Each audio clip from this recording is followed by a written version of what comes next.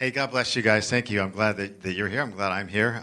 This is an exciting week at Mariners just because tomorrow morning at this time, this place will be crawling with a bunch of children, and those kids are going to hear, some for the very first time, how much God loves them. And for some, they've never heard that message before. So it's a wonderful, wonderful week. The next 2 weeks are going to be. And so, and that's because God's placed us here, and it's an exciting thing. We are in a series that we are calling It's Better. And when I think of better, I think of better, you know. Now, better is just simply what? Better. Better's better. I mean, when you have something that's better, it's better than what you had before. A better seat is better. You know, better coffee is what? It's better, right. Better job is better. Better grades are better. Better car is better. A better fly rod is expensive, very, very expensive. But it's going to be better. And if we're going to talk about better, really, what we have to do is we have to know what better is better than. If God is going to bring us things better, or if we are to live life better, well, we need to know what better is better than. Back in Jesus' day, there were all kinds of religious things that were going on. In fact, the whole place was really thick with religion. Religion was just pretty much everywhere. There were sacred holy places. There were sacred holy texts. There were sacred holy rituals. Sacred holy men that would walk around in sacred holy robes. They always had rules on how to wash and what to wear and what to eat and when to do this and when to do that. It was really filled with religious duties and routines and rituals. Now, I'm not a fan, by the way, of religion. I don't like it. Religion, to me, is a binding thing. It's filled with too much, I guess, stuff that seems to squelch the freedom that I would oftentimes believe God would want for our lives. For instance, if you are caught in religion says something like this. You know what? I feel more guilty about missing church than I do about hating the guy next door. If you're into that kind of a thing, you're into now religion. Or if I think that by going to church or a church service or doing some ritual will get me right with God, I'm stuck now in that old religious routine, that old religious pattern. And for me, I don't find life there. I don't find freedom there. I don't find grace there. I find a lot of rituals and I find a lot of rules. And when Jesus came, he said, I want to make things new. I want to make things better than what you've been experiencing. And so Jesus gives us actually a new and better way of looking at things and a new and better way of looking at life and how to live that life. And he wants us to have a relationship with God that's living and experiential, not caught up in buildings and rituals and routine. And this is why the Bible would say very clearly, it is for freedom that Christ has set us what? Has set us free. We're free from that kind of stuff. And that changes everything. Now, this morning we're going to be looking at, and regarding the better, we're going to be looking at better giving. Better giving. And some of you are thinking, oh, great, I finally decided to go to church, and now I'm going to get hit with a message on giving, But that's okay. Come back next week. We're going to look at better sex. So just come back next week and everything. We'll make up for this one. Now, as we start to move into thinking about better giving, what we have to do is we have to address kind of the one question that most of us have whenever the issue of giving around a place like this comes up.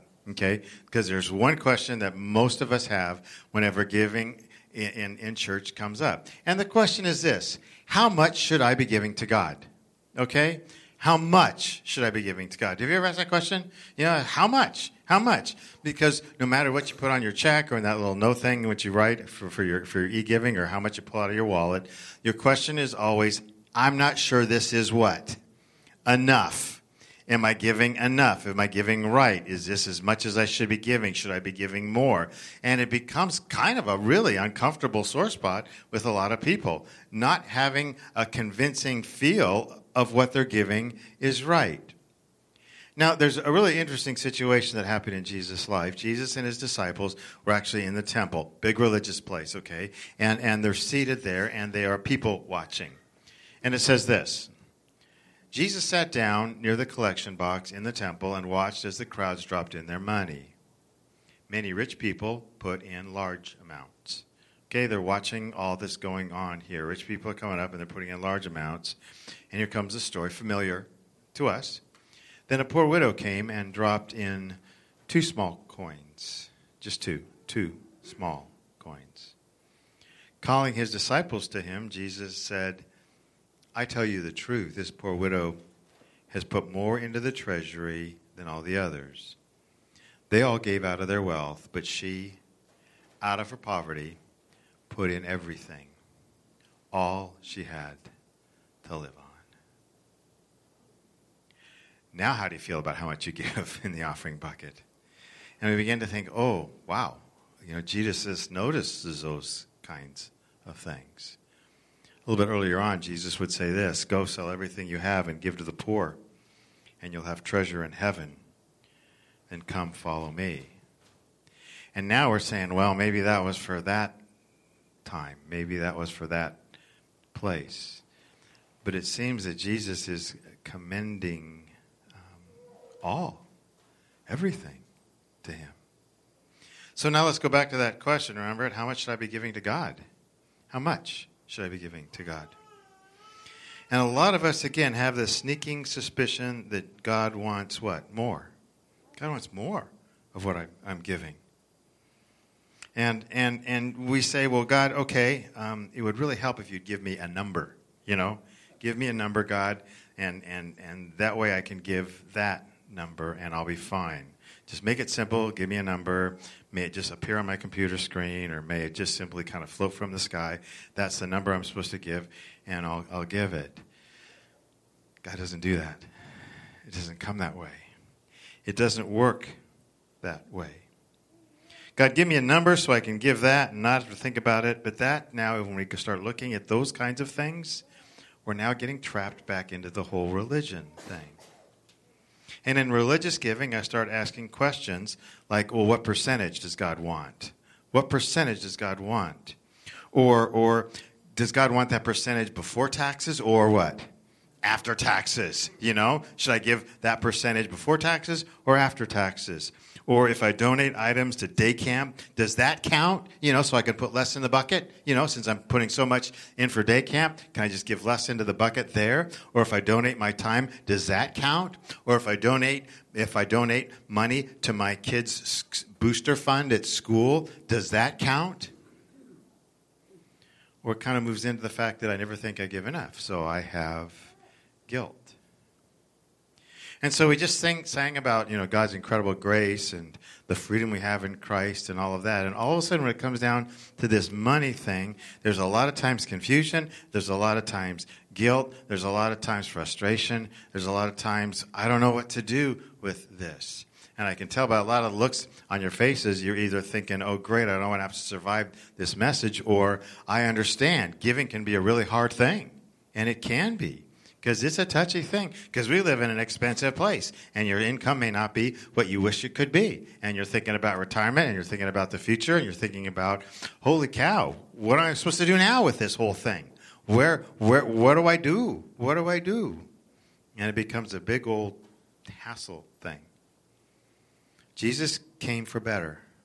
Last week we talked about how to make, how we should be loving better.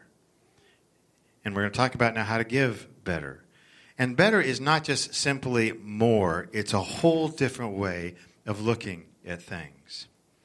The Bible says this, anyone who belongs to Christ has become a new person, brand new person. The old life is gone, a new life has begun. Now, that's not a cliche. That is actually an internal spiritual change that happens when Christ comes into your life. And if you need explanation about that, we'd love to spend a few minutes talking to you about that after the service. If you have questions about the whole new life that Jesus gives to us.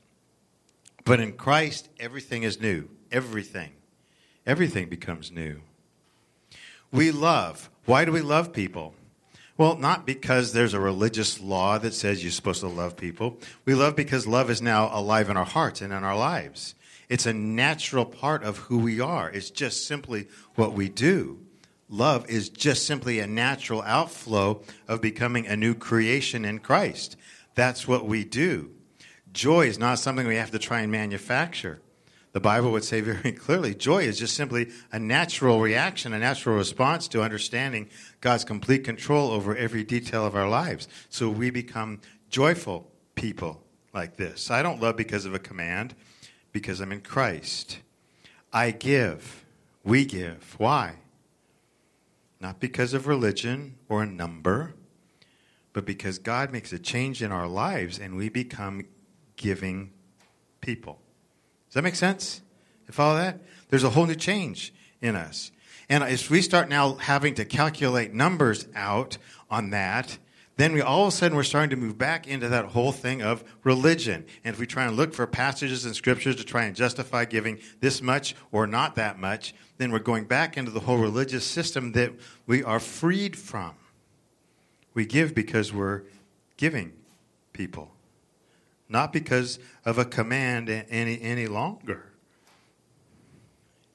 Have you ever been part of a cause? No one's going to raise your hand on that one. So I would say, maybe you get on the Little League board, for your kids' Little League, and you get kind of into it. You got to figure out who's going to sign up for the snack bar and umpires and tournaments and all that kind of stuff. Or maybe some of you are interested in environmental causes. You promote Earth Day or you promote, beach cleanup or things like that. And you get into it. Or friends of the library or this or that. We kind of get into those kinds of things. And when you get into those kinds of things, really the more you're committed to it, the more of part of it you become. Don't you? The more a part of it you become. You start thinking that way. That's just simply now more incorporated into your life, those kinds of things. The Bible says this, as in talking about our whole new relationship with Christ. It says, all this is from God who reconciled us to himself through Christ. Isn't that cool? Reconciled us to himself through Christ. And then it says this, and gave us the ministry of reconciliation. That's the cause. All of us now are involved in that cause. That's our cause. And giving, it's our reason for living. It's for our purpose, and we give for that. And I honestly believe that those statements that Jesus makes about giving everything and selling everything, they make no sense to us unless we understand the incredible calling we have for this whole thing that God is doing in this world of reconciling the world back to Christ or bringing the world back to Christ. All of a sudden it becomes a guilt-producing thing instead of an inspiring thing. It should inspire us to say everything that I am is now for Christ. I guess it's really not how much am I supposed to give. It's how much do I really want to live? And how much do I want to be part of the thing that brings life to other people? And so it's a life where all I am and all I have is open to God and to God's use and to what God would want. Last weekend, I was with my family, and we were driving back. We went whitewater rafting, a lot of fun. And we're coming back through the Central Valley, okay? Now going through the Sacramento area in July, you will experience heat like you could never imagine. I mean, it was 180 degrees. Honestly, it really was. And it was incredibly hot. And anyway, we're driving back, and we were in, I think, Rockland. Rockland, where Rockland is. We were in Rockland, and that was 182, I'm sure it was. And I needed to get gas, and so I was going to pay for cash, and so I parked the car in the shade so my family wouldn't die, and I walked in, and I had my money in my hand. Now I've this is not my first rodeo for paying for this. I know it takes about 10 seconds, okay? So I'm figuring my family can survive for me to pay for gas and come back out again. So I get in, and there's two people in line in front of me. Actually, three. There's two ladies and a guy. And I'm hoping it would go fast because it's hot outside. And so I'm standing there, and the two ladies in front of me, I noticed what they had put on the counter. They had put 2 cases of beer and a couple cartons of cigarettes on there. And I'm thinking, okay, let's get this transaction taken care of quickly. But the problem is they began to argue about who's going to pay for it, back and forth, and who paid for the big beer and cigarettes the last time and who's going to pay for it this time. So finally one one lady says, okay, I'll pay this time. This lady said, so you're going to pay? And she went back and got another case of beer. So anyway, and you're standing there helpless because there's one guy in line. I'm thinking, well, this other guy in front of me, he can't take any time at all because he has absolutely no products to purchase, so he's paying for gas, just like me. He's buying lotto tickets, okay? Now, have you ever stood behind somebody that's buying lottery tickets? They can't make a decision. They can't decide on what they want to lose their money on, as they look at this. Should I get the red one? And what grabbed me and what caught me was the expression on his face. The expression on his face was one of absolute delight. He's going to drop 50 or 60 bucks, and he did, on something that will never pay off for him. But he was enjoying life to the fullest for what? Nothing. And as I went back out to my car, which actually my family had left me there by that time, I began to think it through, how he gave so gladly and so cheerfully for something he'll never win. He'll never get back. There's another group of people. These people don't live in Rockland. They live in a depressed area. They're hard hit by problems. They don't have much at all. I mean, not much at all. It's a church, a group of churches, actually. And they have every reason, because of their financial hardship and situation, not to give. Every reason not to give. Every reason you could think of. And they're described in the Bible. We don't know their names, but we know their action. It's interesting, and it says this, as Paul describes them or talks about their actions. He says this: they gave as much as they were able. They gave even beyond their ability. Can you imagine that? Even beyond their ability. Entirely on their own, they urgently pleaded with us for the privilege of sharing in this service to the saints. Who does that? Who does that? Who, when they don't have enough money, has to be told, you can't give that much. You need to slow down on this giving. You can't afford this. It goes on and says this: they're being tested by many troubles, and they are very poor, but they are also filled with an abundant joy, which is overflowed in rich generosity. Who does that? Who does that? It's like they didn't even consider their own situations. They just considered God's opportunity and what God is doing. And they did what? They gave. And Paul had to keep saying, time out, stop that. You're giving too much. They were tested by troubles, broken garage doors, car repairs, kids needed braces, rent was increasing, and they gave, and they were filled in the midst of all this with what? With joy. Joy. Not at a lottery ticket that will pay off zero, but an investment that will change the world. How can they have that kind of joy? It says this: their first action was to give themselves to the Lord and to us, just as God wanted them to do. Number one, they gave themselves to God, a commitment to God. And that's where it all comes together. Second, they gave themselves to ministry, and the result was joy. Joy. Any of you ever hear of the word tithing? You hear tithing? That's a church word. It's a religious word. Tithing is a word that's not mentioned in the New Testament. It doesn't talk about tithing. Because when God says, now the Old Testament system was tithing, well, I think, the Old Testament system was simple. All I had to give was 10%. Actually, if you add up all the numbers you had to give in the Old Testament, if you were living back in those days, it was more like 33%.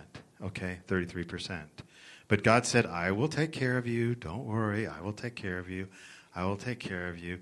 In the New Testament, it says that we're in Christ. We're new creatures. We no longer give 10%. We give what percent? 100%. 100. It's who we are.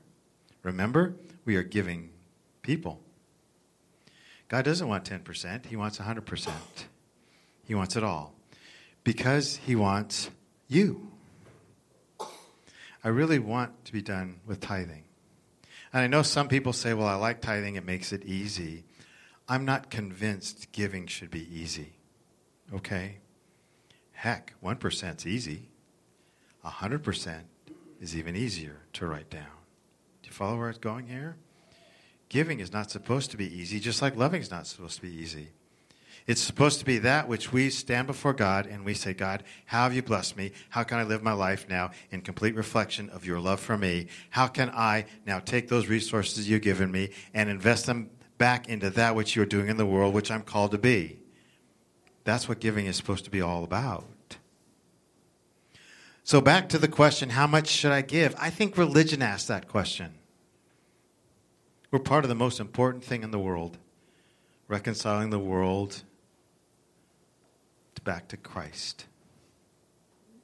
Great verse, it says this.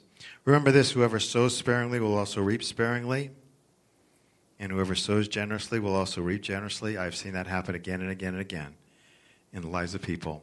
They've sown sparingly, and they've said, I'm wondering why God just doesn't open up my life. The Bible promises the more you give, the more he's going to make you able to give more. Now, I'm not doing a you give, you're going to get rich. The widow, when she went home and gave her last 2 coins, guess how much she had at home? She had 2 coins less than when she started. Do we know if all of a sudden she got an abundant of inheritance? We have no idea. That's not the point. The point is we give.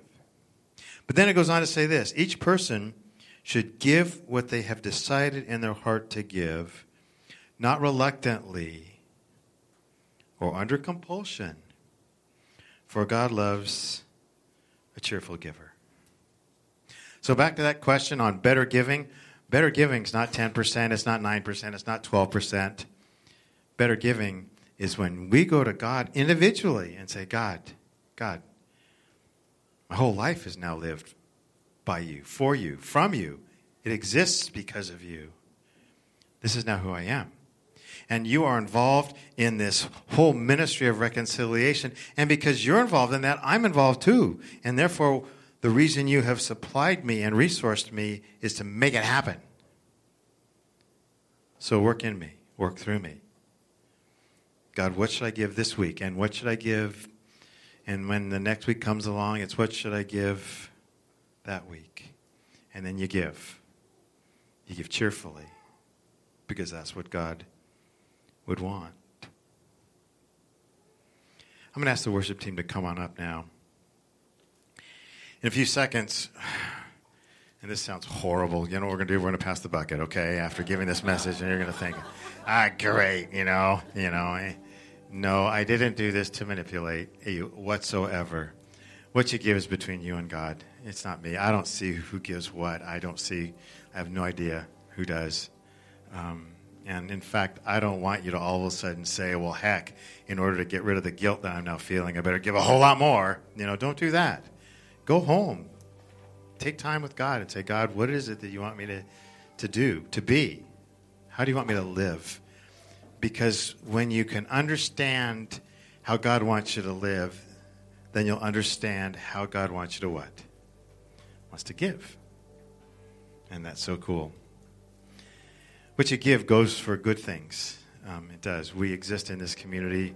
Our best purpose in the world is to connect people with God. And for some reason, God has grown this church up in a great way, and we have the capacity to reach a lot of people for Christ. And we're never going to stop, ever going to stop. And that's why we're here. That's why we have the stage decorated so nuttily like it is. That's why we're going to have this place crawling with a whole bunch of kids. That's why we're going to work to reach their families so their families could come and find out about a God who loves them and the freedom they have in Christ. Thank you for being part of today. If you have questions about faith, about grace, about this God that we talk about, how we can be cheerful and joyful in the midst of all the craziness that's going on, we'd love to talk to you about that. If you need someone to pray with you or for you, we have over there our prayer room, and there are terrific people that are there, and they will be praying with you, and you can just sit with them, share your burdens, whatever you'd like. We hang around here, and so talk to us afterwards as well. But thank you guys for coming. Again, come back next week. You'll hear a message on better whatever. Okay, so we will be passing the buckets around. I'm going to invite you to stand, finish with a final song. God bless you guys. Love you. Enjoy your day.